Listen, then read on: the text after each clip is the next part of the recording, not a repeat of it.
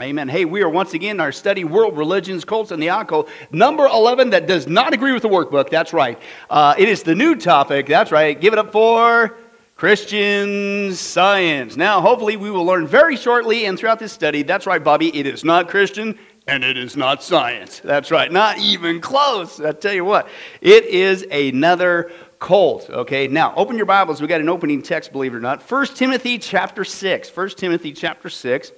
Is going to be our opening verse tonight. Kind of set the pace there and for what we're about to do, okay?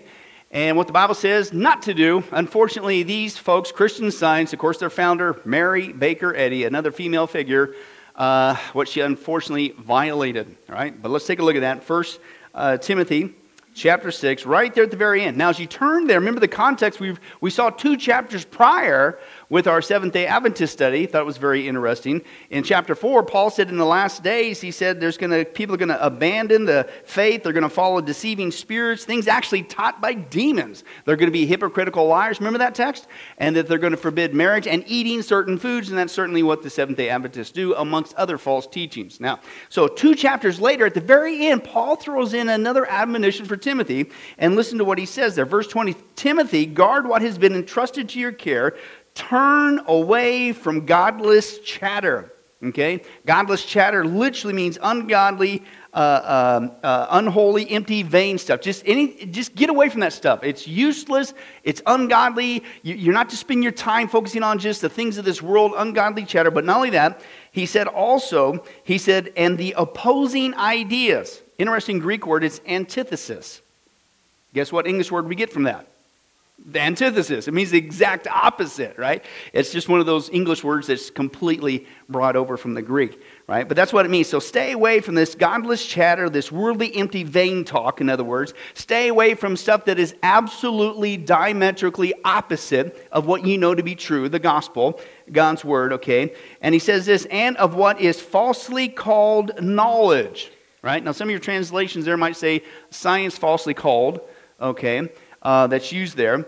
And you're certainly going to see that with this stuff we're going to see, the journey tonight. Christian Science, right? It is falsely called science. It's falsely called not only science, it's falsely called knowledge, okay? The Greek word gnosis, meaning knowledge there. So he says to do that. He says, turn away from all that stuff, all that false stuff that people come up to you and say, hey, that's right, this is just incredible knowledge, secret knowledge, and if it opposes the word, run.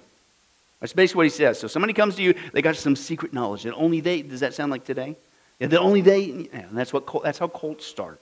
Okay, he said stay away from that, which some have professed, and in so doing have what? Wandered from the truth. Okay, and that's what we've been seeing, and we're certainly going to see a new journey tonight with this new topic with Christian Science. These people have wandered from the truth. Why? Because they make the same fatal error that starts every single cult. Right? Every single false teaching, every single false teacher, they get away from what?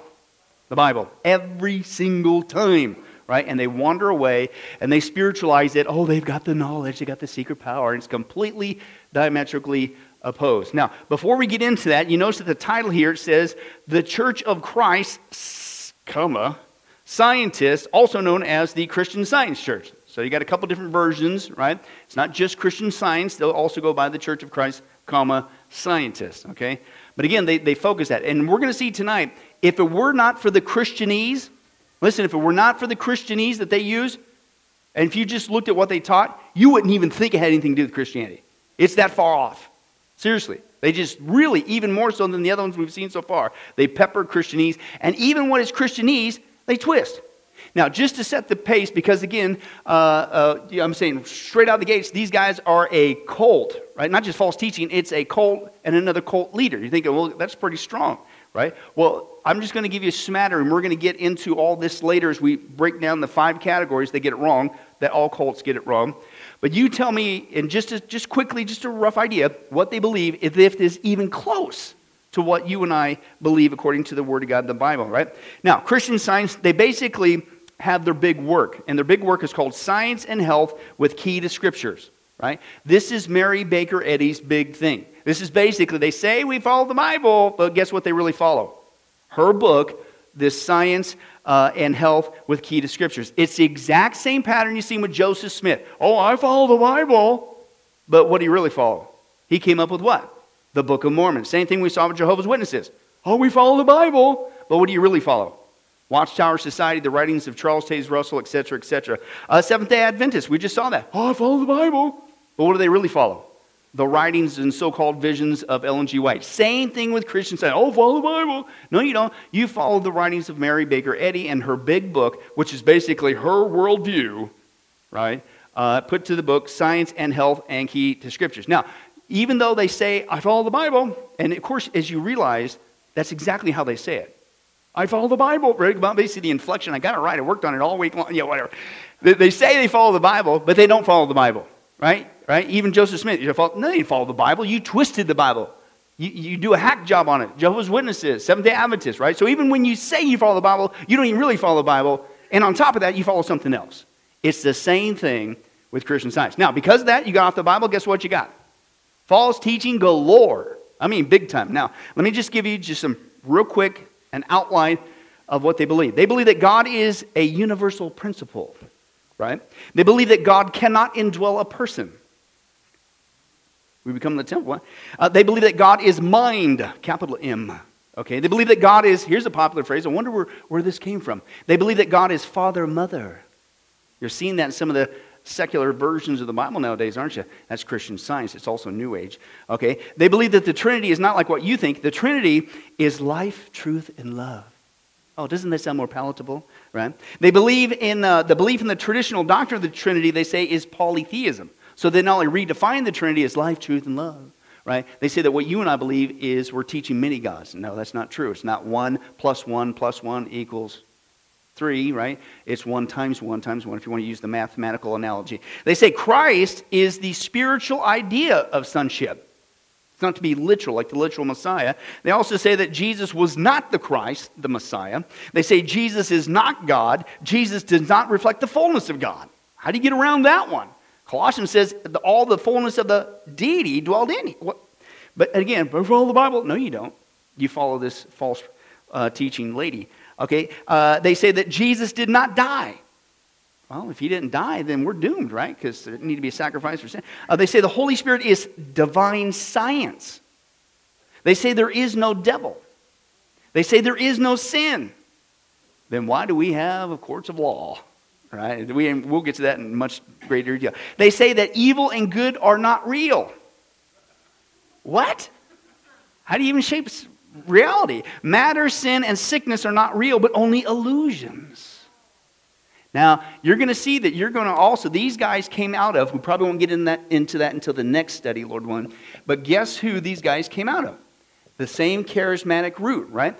Phineas Quimby, we'll see him later. He's one of the big pillars. Most charismatics don't even know their own history, unfortunately. But he came out of that. And this is the early beginnings of the Word of Faith movement. The Kenneth Copelands and all those guys, the name it and claim it, blab it and grab it. This is where it's coming from. She came out of that camp. She was heavily influenced by that, of course. And of course, she has these sickness, that matter, sin, and sickness. That's not reality. And you need to learn her techniques from her book in order to have perfect health and all that. Who does that sound like?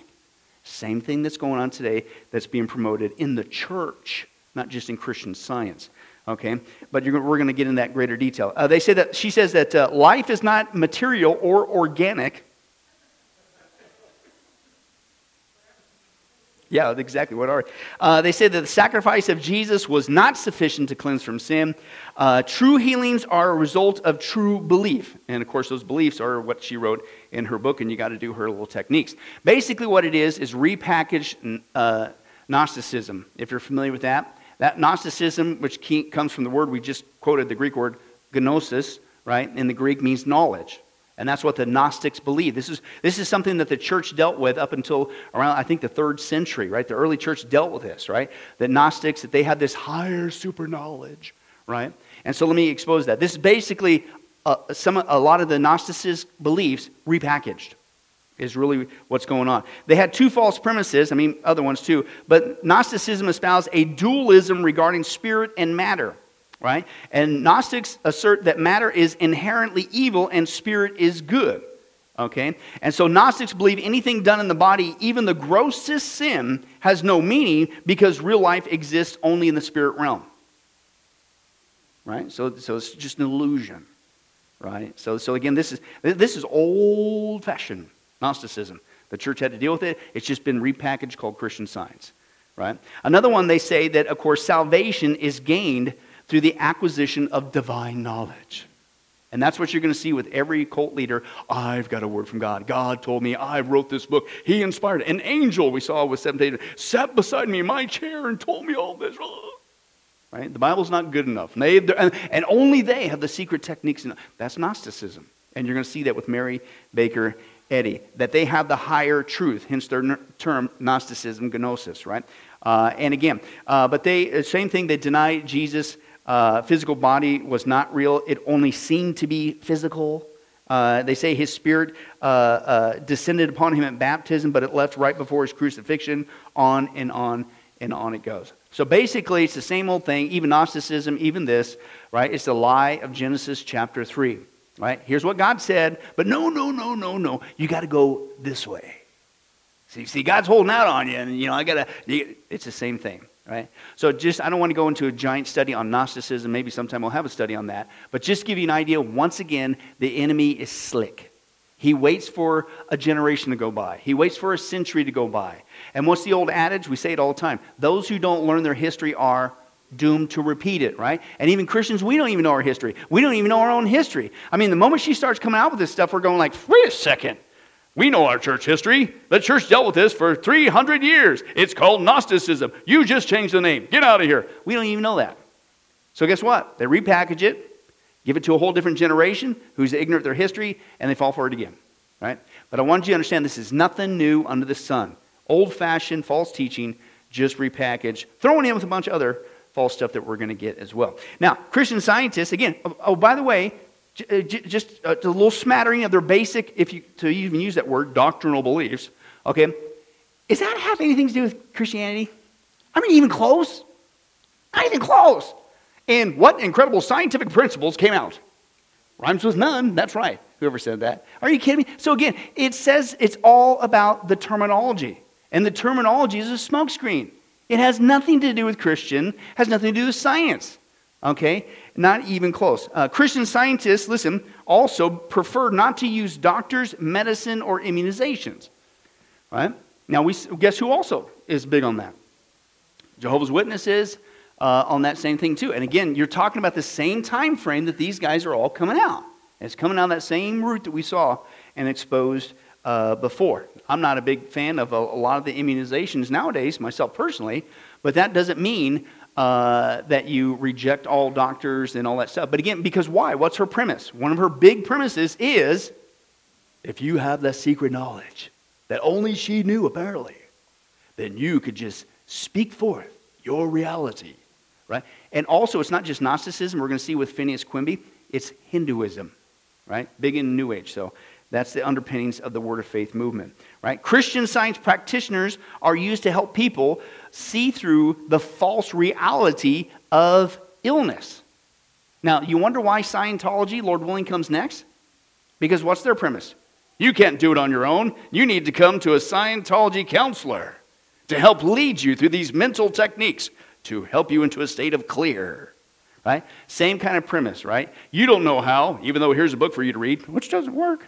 And but you need to come to us, right? And then we'll show you how to do it, right? So it's the same kind of premise. Proper prayer and training are employed to battle the non-reality of illness. Again, all that's just an illusion, guys. There's no reason for you to have disease and illness and whatever. It's non-reality. You need to just speak it out of existence with our techniques. Now again, who does that sound like? That is what is all over so-called Christian TV today. It's straight out of false teaching. Nothing new under the sun. They have no ordinances like the Lord's Supper or baptism. Church services, so-called church services, are interspersed with Bible reading and readings from Science and Health, her big giant book. And Mary Baker Eddy is highly regarded as a revelator of God's Word. Right? So she's got that secret knowledge. Now, does that smell like Ellen G. White Part 2? Yeah, exactly. It's the very same similar scenario that's going on, unfortunately. Now listen what this guy says. Christian Science has completely reinterpreted the Bible. So there you go. They may have a Bible at their so-called church services, right? They may say, oh, we follow the Bible. And yes, of course, Mary Baker Eddy in her incredible book, right? But guess what? What do? You reinterpret it. You cherry pick it. You pick and choose what you want. You twist it, right? So just because they say that, don't be fooled. Well, it says Christian Science and they got a Bible and they say God and Jesus. Not even close, right? He said it drastically redefines the Bible's culture and terminology and rips thousands of scriptures out of their historical and biblical context. The result is a non-Christian mixture of metaphysical and philosophical thoughts. Christian Science, listen, is so foreign to the Bible that if it didn't use words like Jesus, Trinity, love, grace, sin, that's right, Ruth, ect, you never suspect it had anything to do with the Bible at all. It's that far off, right? They just sprinkled Christianese on it, but it has nothing to do with Christianese. Now, let me give you one more example, and then we're going to bust into the history where this came from, right? Just to show you how much they'll use biblical terminology. We saw that with Seventh-day Adventists, right? But their salvation ain't the same salvation. Their Jesus isn't the same Jesus, right? Their version of hell is not the same hell, and on it went. Same thing with Jehovah's Witnesses. Oh, they believe in Jesus. Well, your Jesus ain't the same Jesus. Same thing with Mormons, right? Oh, this terminology is really off base, and frankly, way off base. Now, and it's all Christianese. So if you had a general conversation with a Christian Scientist, and if you didn't know better, you could be getting really fooled, because they're going to pepper you with all kinds of Christian terminology. Now, let me expose it. Angels. Like, oh, hey, they believe in angels. Got to be Christian, right? Listen to what they call angels. Angels are God's thoughts passing on to man, an inspiration of goodness. No, they're messengers from God. They're actual beings created by God. Right? I'm not even close. I'm just getting started. Angels, atonement. They believe in atonement. I mean, yeah, that's right. No, they say it's not the shedding of Christ's blood. They play, and you might have seen this in some churches, folks. This is, right, atonement. They say, no. Really what that means had nothing to do with Jesus shedding of the cross. It means at one ment. That's what it means. It's lifting the whole man into the Christ consciousness. Christ consciousness, that's New Age. Remember that? Right? And we'll get into Matthew 24 in just one second. Right? But that's what, so man, angels, atonement, it's got to be not even close. Baptism. Well, okay, at least they got that one right. No, baptism has nothing to do with submerging in water. It means the daily, ongoing purification of thought and deed. Of course, those negative thoughts, because you're not supposed to have, any kind of sin's not real and disease is not real and all that stuff. You're baptizing that out of you. What? Has nothing to do with that. Blasphemy of the Holy Spirit. All right. Hey, the Bible defines that one. That's an easy one. The blasphemy of the Holy Spirit is when people, according to the context, were accusing Jesus physically, when he was physically on earth, of doing his miracles by the power of Satan. That's the blasphemy of the Holy Spirit. So they got that one right. No. That is the belief that God created disharmony in the world. Not even close. Christ. Okay, at least they believe in Christ. No, not their version, not like ours. They believe that Christ is the divine idea man. Jesus was not the Christ, but a perfect representation, listen, of the Christ consciousness, right? And that is the true and higher self of every person, right? Because you are all a part of the Christ consciousness. This is full-blown New Age. Remember that from back in New Age stuff? I came out of this baloney, right? That you're all part. And see, that's what you got to do. You got to use her techniques to get rid of this illusion of error and these lies. And once you achieve that perfection of the Christ consciousness, everything's perfect.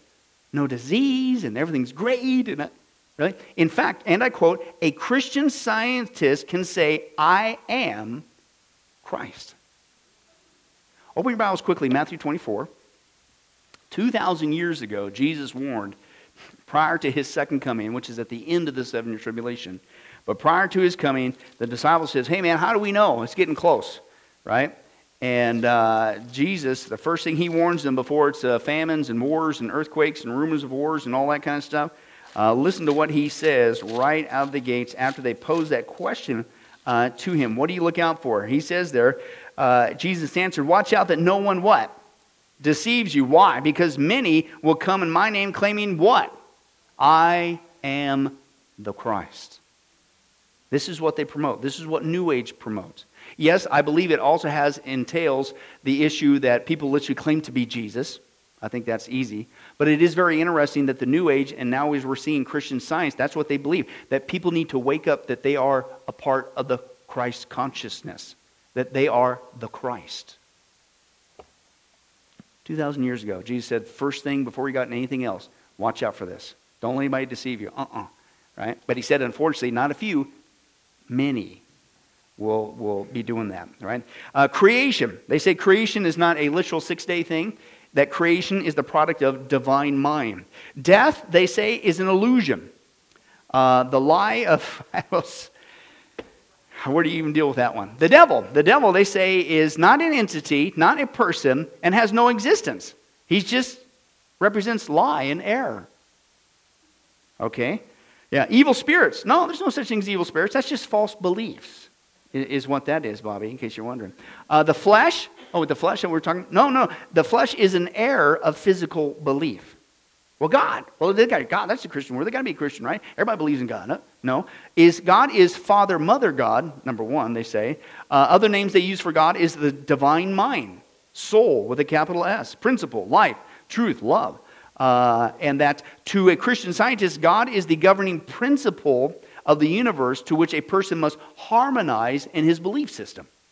You got to connect it. Now you're getting into Hinduism. Remember the Brahman and all that stuff? And you got to merge with that conscious... Yeah, same kind of thing. We'll get to that in a little bit. Healing. They say healing is accomplished by correct thinking according to Christian Science principles and a change in belief that affects physical symptoms, right? So you have the power of life and death. You have the power of healing with your words. Now, if you know, we're not even there yet, but two things. One, if you know that anything about witchcraft and the occult, it's all about words. Specific words strung together in specific orders creates the power to create what you want to create. That's full-blown witchcraft, number one. Number two, who also teaches you better be careful what comes out of your mouth. Don't sit there and say, I feel like I got a cold. Because don't you know the power of life and death is in the tongue? And it's completely ripped out of context. What's that? That's the same thing. That's the word of faith false teaching. That's Hinduism. Hinduism and New Age believe you can create your own reality with your mantra, saying it over and over again. With proper words and belief, you combine that, you can create your own reality. It's the same thing, again, repackaged. That's what they believe, the core of that. They say heaven is not a literal place of eternal bliss. That is simply a harmonious condition of understanding where a person's consciousness is, again, in harmony with the divine mind. Whatever. Oh, and flip it around. Hell isn't real either, apparently, they say. It's a state of mind that can include the effects of improper understanding of the divine mind. And, of course, what she taught. Of course, you create your own hell by getting it wrong and not listen to her. Right? It's what, you got to be kidding me, right? Now, I'm still going, but does that sound Christian to you? Does that sound like science? So is it a fair statement to say, it's Christian Science, but it ain't Christian, and it ain't science. Not even close, right?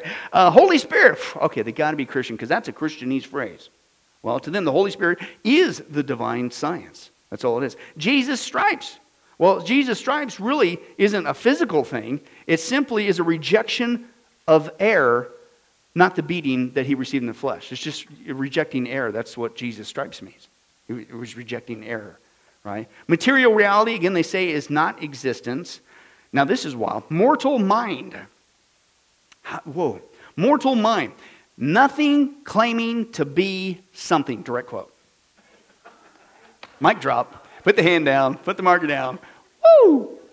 Whoa. How do you, what?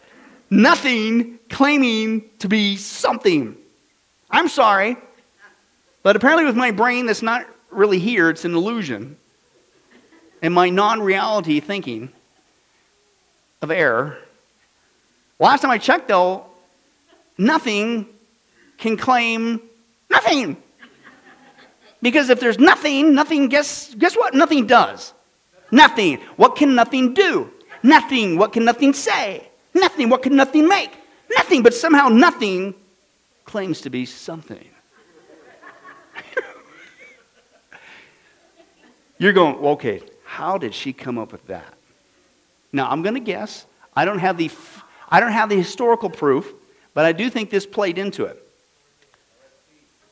Almost, Bobby, almost.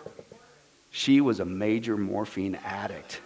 Big time morphine addict, right? That's right. Stick with the Bible. Don't do morphine. That's our theme. Okay. Now, they got pastor. Okay, they got the word pastor. They use pastor. I mean, so that's got to be, right? No. Pastor to them is simply their version of the Bible, what they pick and choose, and, of course, her book, The Science and Health with Key to Scriptures. That's their pastor. Not an actual guy, right? That's what their pastor. Prayer, that's just a contemplation and internalization of divine truths, right? It's not a communication with God or anything of that nature. Resurrection is simply a spiritualization of thought, right? It's a yielding to a spiritual understanding, of course, her version of it. So basically, when you realize what she taught and is true, and you believe that, that's your resurrection. Wow. Okay. Salvation. That is life, truth, and love, understood and demonstrated as supreme over all, sin, sickness, and death destroyed. So when you come to that belief that all that's just an illusion, and you merge with her teachings and what she calls the divine mind, that's your salvation, according to her. Sickness, of course, is a false understanding given the appearance of reality to those who are ignorant. Right? So that's all it is. It's not even real. You just need to unreal it. Because nothing claiming to be something can unreal something real with the thing. Yeah, whatever. Okay, and wrath. Okay, wrath. Now that's a Christian term, right? Well, they say wrath is not God's judgment upon the sinner. Oh, no, contraire. Nothing coming out of something. It really is the working out of the law of God's being upon a person. What? Not even close. It's crazy, right? Christian Science, the book, The Science and Health and Key to Scriptures, which the Christian Scientist is their mainstay of spiritual knowledge. So you could say, oh, you want the Bible, but you don't follow the Bible. You twist the Bible. Whatever you even try to bring out of the Bible, you twist and contort, etc., blah, blah. Their mainstay is from her book, The Science and Health with a Key to Scriptures, which is their mainstay of knowledge. And listen, this guy says, it reads like the rhythm of a pseudo-logical statements. What's that? False logical. As in, nothing claiming to be something. It reads with the rhythm of a pseudo-logical statements that has the tendency, listen, to dull the senses when read long enough. Isn't that the truth? Have you ever run into folks like, yeah, have you ever read this guy? This guy's so incredible. Right? And of course, you got to sound like that too. It's so incredible, right? And it was just, I was so blown away, right? And you read it, and you can't even get past the first page. The words are like 18 syllables long. And have you ever read something like that? They throw in these huge words to, well, it's confusing. It's got to be intelligent. I can't pronounce those words. What a master of knowledge this guy has to be, right? And that's what he's saying, right? These people, right? Have you ever noticed that some folks, they get so many degrees that they become dangerous? With all due respect, I'm not against education. I've got a few degrees, and I still can't take out the trash. That's my son. He's up here. But I'm not against education, but sometimes you get so educated and you get so mindly and the big words. And that's what's so awesome about God's Word. It's so profound, yes, that theologians can't even plumb the depths of it. But come on, a little child can understand the gospel. Right? But this is what she relies on, just a bunch of gobbledygook and nonsense. And, well, it's got to be true. It sounds like complete nonsense. Right? But see, people get sucked into that. They get sucked into it. Oh, it's intellectualism. Right? And that's what he says. Now, so he says, is Christian Science Christian? No. His words, definitely not. Right? Christian Science, let's take a look at the demographics. Who is attracted to this? Right? Well, 42% have a college education. Again, not against the college education, right? I'm a graduate, I R1, right? Okay, I'm not against that. I'm not saying everybody goes to a college and has a college degree, they turn out like this, or they gravitate towards it. I'm not saying that. But there seems to be a thing that it's more about knowledge.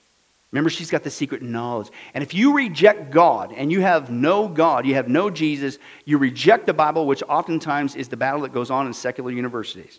And I think many of us have gone to those, you can verify that. Right? But you come out of that godless environment, anti-God, but you're still wanting to do something spiritual, mind, science, false teaching, including Scientology next, but Christian Science too, you gravitate towards. because it's all in the words. It's in the mind. And you're the spiritual elite and things of that nature. So that's 42%. 16% of them earn $50,000 more, well above the national average. So they're more secularly educated typically, and more higher income earners on the national average. 30%, one-third of them roughly, are over 65. Now why? Well, what's one of her big false teachings? If you follow her teaching, that you're going to get what? Health. And what happens when your body gets about 65? Help me now.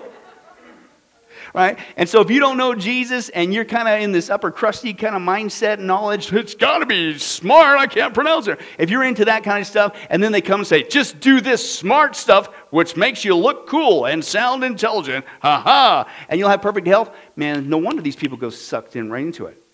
Right? You're going to see a lot of major, it's not the only place, it's on the East Coast as well. You see a lot of this in Southern California and stuff, where you got kind of that crowd going on. Okay, Christian Science is also overwhelmingly female. 70% of Christian scientists. Now, various reasons, it's kind of hard to explain because, I don't know, it's almost like a no-winner on that one. You're going to sound like you're being sexist or something. But I think an easy one is, guess what? They want to follow who? Who's the founder of this? A guy? No, it's a female.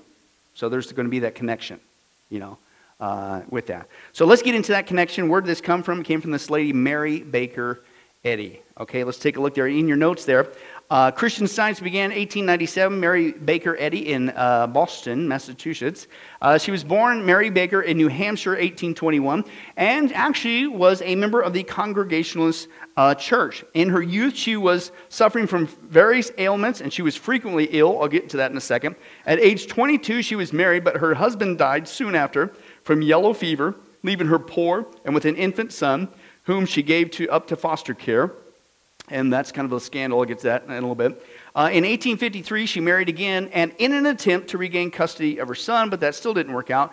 In 1862, 41 years old, she suffers from an illness, and she visited a what? Mind science healer named Phineas Quimby. We'll stop right there because that'll probably be a big chunk of our topic next time. Phineas Quimby is one of the pillars of the charismatic movement, okay, which led to the so-called Azusa Street Revival, which gave birth to the Americana version of the charismatic movement, which is nothing new. It's old-fashioned Hinduism and Kundalini spirit, all that kind of stuff, repackaged, as well as the underpinnings of the modern word faith movement. So we'll deal with that there. But let me back up the train. Let's get a little bit more into her childhood. Because when you understand her background, you understand why she turned out the way she did. And why she believes what she did, including what she wrote in her book. But let's get into that. Again, she was born 1821. She died 1910. Wait a second. Did she really die? Or was that an illusion? Can't have it both ways.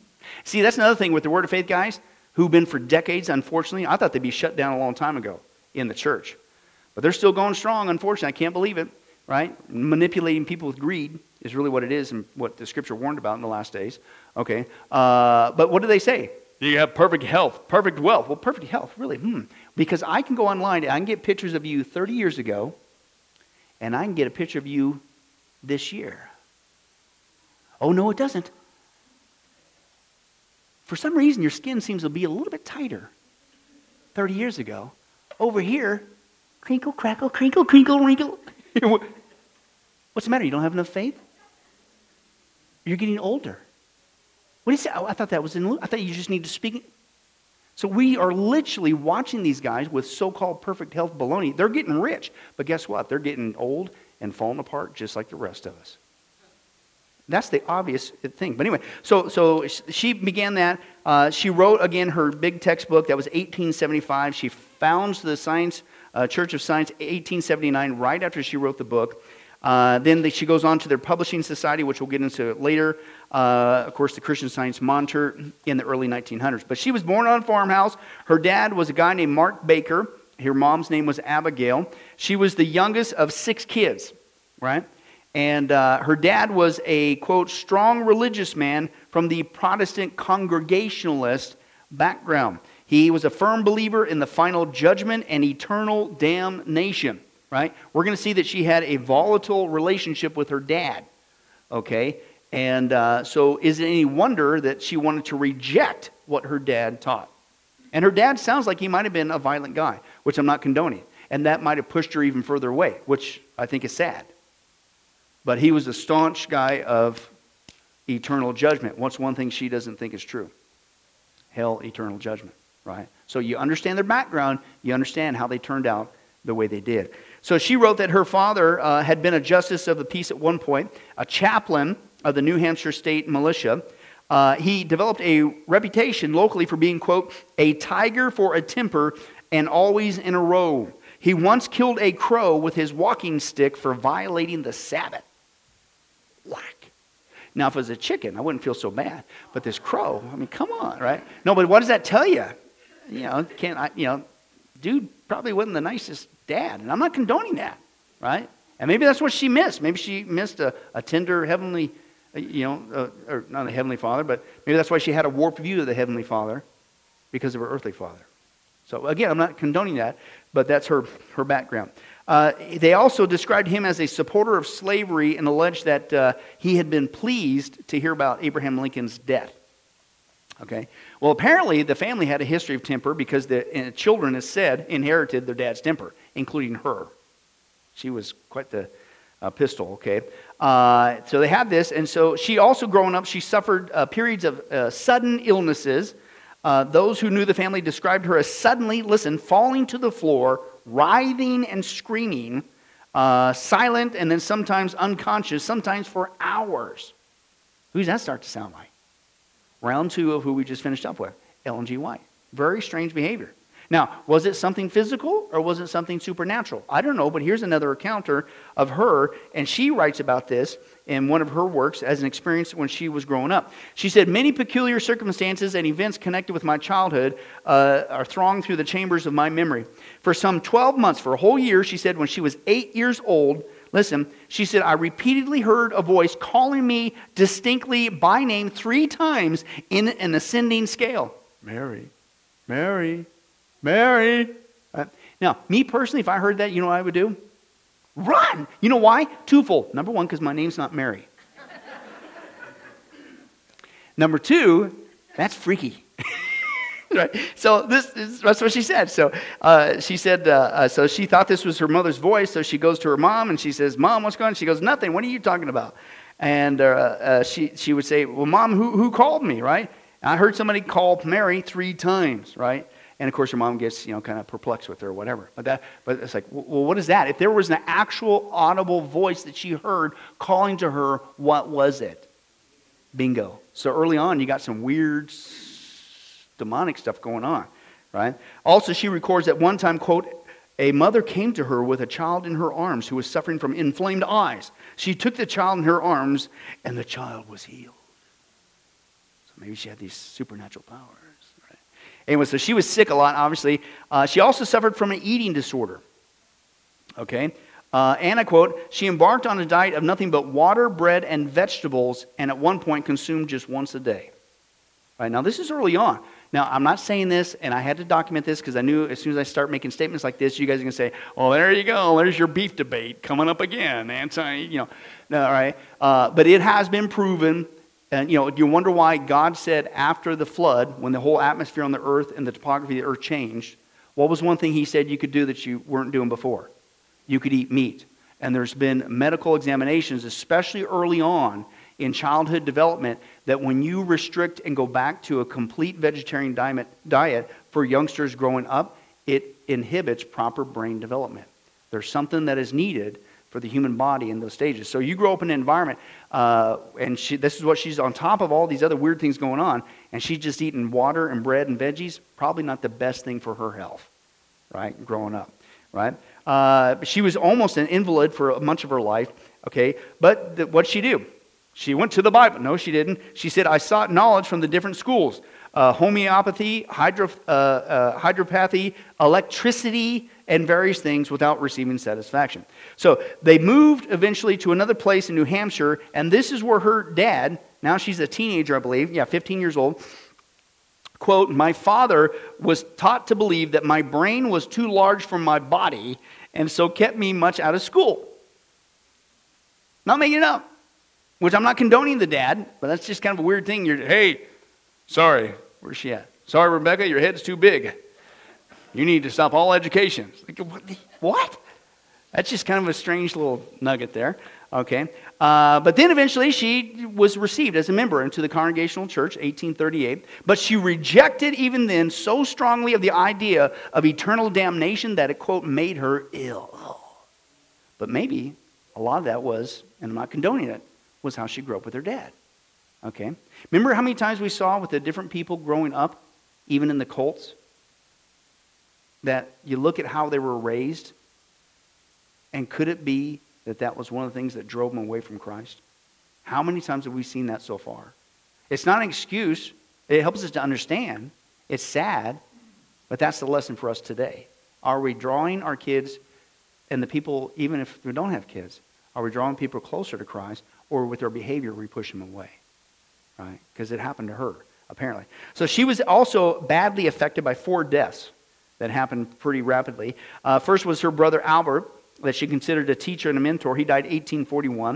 1844, her first husband George, he died 6 months after marriage with yellow fever. Her mother died 1849, and then 3 weeks later by the death of her fiancé. She had a fiancé, but he died.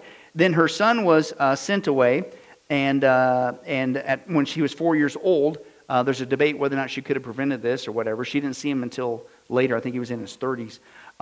She lived with her sister, and then now she's got a second husband, Daniel Patterson. He was a dentist, and but again, he was supposed to adopt her son, but he didn't. And again, she didn't see him again until he was in his 30s. So that's kind of growing up. Now, here comes the so-called major breakthrough, right? So she's already involved in some strange stuff. She's already involved in some weird spiritual stuff.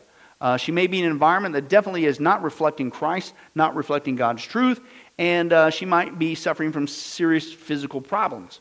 Okay, but she has a fall in 1866, and she fell and slipped on some ice while in Swampscott, Massachusetts, and she had a spinal injury from that. Now, here's what she wrote of that instance, right? This was the big breakthrough, and eventually this led her to write her incredible book, right? On the 3rd day thereafter, I called for my Bible and opened it to Matthew 9:2. And read, and behold, they brought to him a man sick of the palsy, lying on a bed. And Jesus, seeing their faith, said unto the sick of the palsy, Son, be of good cheer, thy sins be forgiven thee. As I read, she said, the healing truth dawned upon my sense, and as a result was that I arose, dressed myself, and ever after I was in better health than I had before enjoyed. Right? So she read the verse, you name it, you claim it, you got healing. What's that sound like? Same baloney that's going on today. Can God heal people? Yeah, but guess what? It ain't because you're somehow twisting your arm with your secret formula. Right? And what it is. But that was her major breakthrough. Right? And then eventually she said, well, see, if you just, we've got it all wrong. This whole Christianity thing is wrong, even though I'm going to call it Christian Science. I think that's just to suck people in. Okay? Because it's not Christian, it's not science. But then if you just learn these techniques, man, we're missing out. We could, but here's the hypocrisy. And I quote, remember, this was a breakthrough, big breakthrough. This is what got her going in this perfect health thing, right? And so this is a big basis for it. But then, if you're so perfectly healed because you did your technique here, then, quote, why did you, quote, later file a claim for money from the city that she fell in for her injury on the grounds that she was on, quote, still suffering from the effects of the fall? Bingo. So on the one hand, you say, well, this is a major event in my life, and it proved I just believed with my mind. I connected with the divine mind, and I was able to bring healing to my body, a serious spinal injury. I'm going to sue you guys because it still hurts. On record. Wow. Now, she also got into really bad stuff on top of what we've seen so far. Seances. Right? Bingo. And that's why I think that maybe that Mary, there's a little bit demonic stuff going on because she goes into that route. Now, she devoted, after this fall that was supposedly cured her, but then wanted to do the lawsuit and said, you're still hurting. But after that, she devoted, quote, the next 3 years of her life and what she considered the discovery of Christian Science. She said, I withdrew from society for about 3 years to ponder my mission, to find the science of mind, to reveal the great curative principle. And she became convinced that illness could be healed through an awakened thought brought about by a clear perception of God and the explicit rejection of drugs. Let's talk about morphine, shall we? Wow, you didn't reject that drug. Get that in a second. All right, before we get there, though, she separated from her husband, the dentist, Daniel Patterson. And then here comes some of the background growing up with her volatile family. She was never able to stay long in one family. She quarreled successfully with all her hostesses, and her departure from the house was heralded on 2 or 3 occasions by a violent scene. This lady had quite the temper. Her friends during these years were generally spiritualists. Now, if you recall back in our New Age study, right, spiritualists sounds spiritual, but spiritualists for the time of that time was basically those who were involved in the occult, seances, things of that nature. So when I'm reading spiritualists, it's not, oh, wow, they're godly people. No, people involved in seances, trying to conjure up the dead and all that kind of stuff, okay, which was in vogue at the time. Okay, so that's her friends. That's who she's hanging out with, right? And listen to this. Although she says, listen, what I'm teaching Christian Science has nothing to do with this spiritualism, this seance and necromancy and all that stuff. Really? Well, she, even though said that, but she became well known that she was a medium, that spirits would speak through her in Boston at one time. And also researchers write that Eddie acted as a, quote, trance channeler and worked in and around Boston as a spiritualist medium, giving public seances for money. Remember what the trance channeler? That's the New Age term, but they did the same thing. Is now, it's not just there's demons out there and you're trying to listen to them, all that stuff. Now they're inside you. They've taken possession of your vocal cords. They're speaking through you. So now what do you got a person involved in? They're probably possessed, right? So this is her background that we're dealing with. Now, between 1866 and 1870, she boarded at a home of a lady named Brenna Payne Clark, who was also interested in spiritualism, and so they often conducted seances there. Remember, she says, oh no, Christian Science has nothing to do with this spiritualism, right? According to a Mrs. Richard Hazeltine, who attended the seances they were having there at this lady's home, she said that Eddie had acted as a trance medium claiming to channel the spirits of the apostles. Eddie was also known for channeling messages from her dead brother and her friend Sarah Crosby. And according to a Martin Gardner, Eddie's mediumship converted Crosby to spiritualism. That it was so real that he says, man, I got to get into this stuff. But somehow, Christian Science has no bearing with this kind of, whatever. Right? Mary Gould, she was also another spiritualist. She claimed that one of the spirits that Eddie channeled was Abraham Lincoln. And according to eyewitness reports, Eddie was still attending seances as late as 1872, which is just a couple years before she did her book. Okay? So in these later seances, Eddie would attempt to convert her audience into accepting her early version at that time of Christian Science. Well, again, you call it Christian Science, but you're deep in what? You're involved in the occult. Right, with that, and very possibly demonically possessed, most likely, unless the whole thing's a sham, right? Historian Ann Broad wrote that there were similarities between spiritualism and Christian Science, and but the way that Mary Baker Eddy would try to rationalize, oh, no, what I'm teaching is different. Yeah, I might have been involved in that, but this is different. Is she said the spirit manifestations that they had in these seances and her speaking demons, and they had never really had bodies to begin with because matter is unreal. Doesn't mean it's not the occult, right? Okay.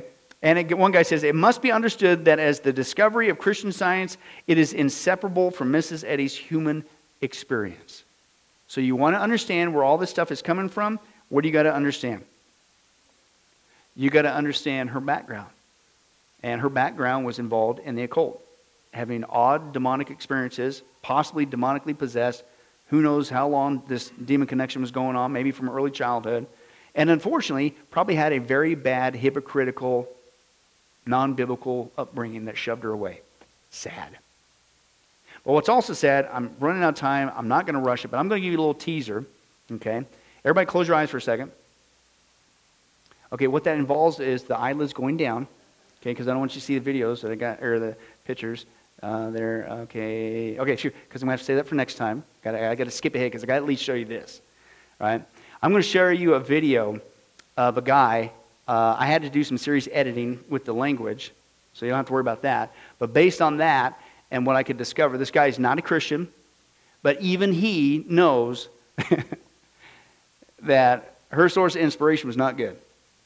Okay? And he's going to call it out on the carpet. Okay? So what do you get when you have a bad source of inspiration and somebody promoting their belief system? You get Christian Science. But listen to what he says about her background. Let's take a look.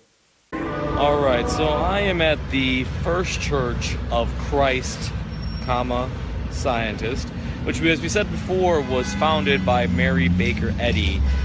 Mary Baker Eddy was a woman from New Hampshire, born to a very strict and religious father who actually believed that her brain was too large for her head and decided that she should discontinue formal education at the age of 10.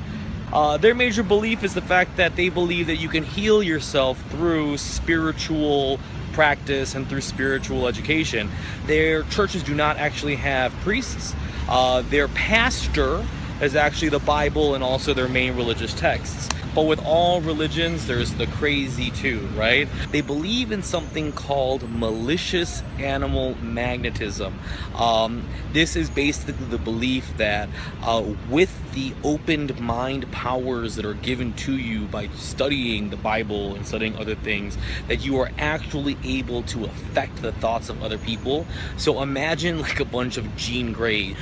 Mary Baker Eddy actually believed that her followers could do damage to other people, and that there were defects from the church that were actively trying to unseat her. This was such a fervent belief of hers that she actually used to keep followers in her church outside of her personal bedroom to psychically ward off any malicious animal magnetism that would somehow affect her. I know what you're thinking. Your beard, probably a product of malicious animal magnetism, and you are 100% correct. It has taken most of my psychic abilities to be able to grow this luscious beard. Others of you are probably saying, hey, that's crazy, right? Like, who in their right mind would ever think of this idea of Jean Grey before X-Men, right? And the answer to that is a lot of morphine. So many reports indicate that Mary Baker Eddy was a lifelong morphine addict. She couldn't get enough of the stuff, right? And back in those days, right, you didn't have to go to like some street drug dealer to get your morphine. You could just order from Sears and Roebuck, right? So just catalog drug dealing. So yay drugs. No yay drugs, right?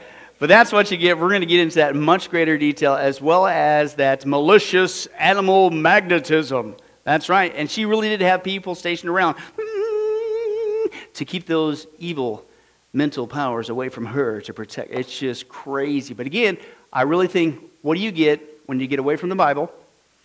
You have a bad experience growing up, probably had some serious health problems, but then you start getting into spiritualism, demonic activity. You might have very well been possessed, and you're an addict to morphine. You know what you get?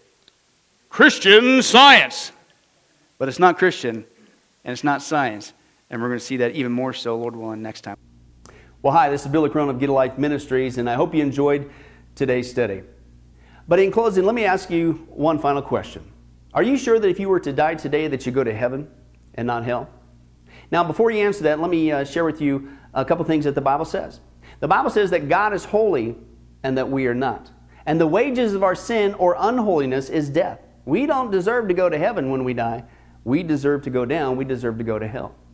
Now, to make matters worse, we don't even want to admit this problem that we have, that we're separated from God not only now, but we're going to be separated from Him for all eternity in a place called hell. We don't even want to admit that. So, once again, out of love, God gives us what's called the Ten Commandments. The Ten Commandments were God's X-ray, if you will, divine X-ray to get us to admit the problem that we have inside that's separating us from Him. Let's take a look at a few of those, of God's divine X-ray. For instance, if you think that you're worthy on your own, you don't need a Savior, you're going to get to heaven all by yourself, then let's take a look at God's test there. the Ten Commandments. The ninth one says, you shall not bear false witness. That means lying. How many of you have ever told a lie before? Raise your hand. Okay? If you didn't raise your hand, you just told one. But folks, we've all done that. That makes us a liar. The Ten Commandments, God's x-ray, showing us that we have sin that's separating us from Him. We're not holy and perfect like Him. The fifth commandment says this, you shall not steal. Don't ever once take anything without permission. How many of you have ever done that? Well, if we're not going to tell another lie, we should all admit that as well. Well, that makes us a thief now. The Bible says that God is so holy, even His name is holy. And that's why the Ten Commandments says you shall not use the Lord's name in vain. And if we're honest again, folks, hey, a lot of us, how many of us have used the blessed name of Jesus Christ, the only name the Bible says under heaven that men might be saved? We've now turned it into a common cuss word, if you can believe that. The Bible says that's the sin of blasphemy. The Bible also says, hey, you want to show God you're so perfect, you have no sin, then don't ever once commit adultery. And you might say, well, I've never done that. Really? Jesus lays the standard before us. God looks at the heart. Man looks on the outside. Jesus said, if you ever looked with lust in your eye at another person, you've committed adultery in your heart. That's His holy standard. One more, the Bible says, okay, you think you're so good? Then don't ever once commit murder. You shall not murder. And you might say, well, hey, at least I haven't done that one. Really? The Bible again says that the sin of hatred, wishing someone was dead, is akin to the sin of murder. It's just, if you will, you pull the trigger in your heart. So how are you doing? That's just 5 out of 10 of God's divine x-ray, by the way, showing us the problem. How are you doing? Not if, but when your time comes, we're all going to stand before God. You will be forced to admit what He already knows. Hey, God, let me in. Let me in. I'm a liar. I'm a thief. I'm a blasphemer, an adulterer, and a murderer. And the Bible is clear. Such people as these will not inherit the kingdom of heaven. You're not headed to heaven. In that state, you're headed to hell. But here's the good news. God said if we would just admit this, number one, then He could fix it. And it gets fixed only one way, and that's through Jesus Christ. Jesus said in the book of John, chapter 14, verse 6, He says, I am the way, the life, and the truth, and nobody comes to the Father but by me. Why? Because only Jesus lived the perfect life in our place. And Jesus died on the cross. He took the death penalty in our place so that we could be set free. And since we weren't there, and since it's a gift and we can't earn it, we have to receive that wonderful gift by faith. And the Bible says God will pardon us for our crimes, our sins against Him. And you could actually see this analogy working in the natural, in the normal world. We see this actually in the courtroom. For instance, if a person is guilty and everybody knows they're guilty, they've committed a horrible crime, and the sentence has passed, the judge has knocked down the gavel and says, hey, you are going to jail, you are going to the death penalty for that crime. And we know that people, that happens all the time, and they go to jail. But believe it or not, did you know there's a way for that person, even though they're guilty, to actually be set free from that crime? It's called a pardon. And the one in authority, the governor, has the part out of mercy, out of goodness. Certainly nothing that person did in jail. They can't undo the crime. It's too late. But out of mercy, the governor could go down there and grant that person in jail a full pardon for their crimes. And by receiving that pardon, the doors come open and they are set free and they're rescued from the death penalty. Folks, that's what God is doing every single day with us spiritually. He has allowed His Son, Jesus Christ, to take the death penalty in our place. He's pardoned us, but a pardon does you no good unless you reach out and receive it. And it's actually been on historical record that there have been people on death row who a governor has gone down out of mercy and extended to them a full pardon, but they've rejected it. And by their own doing, they went to the death penalty. Folks, don't make that same mistake for all eternity. God loves you. He's willing to forgive you of anything and everything you've ever done. All of it. Even the sins we don't even know about. He wants to pardon you and forgive you, but you must receive that by faith today.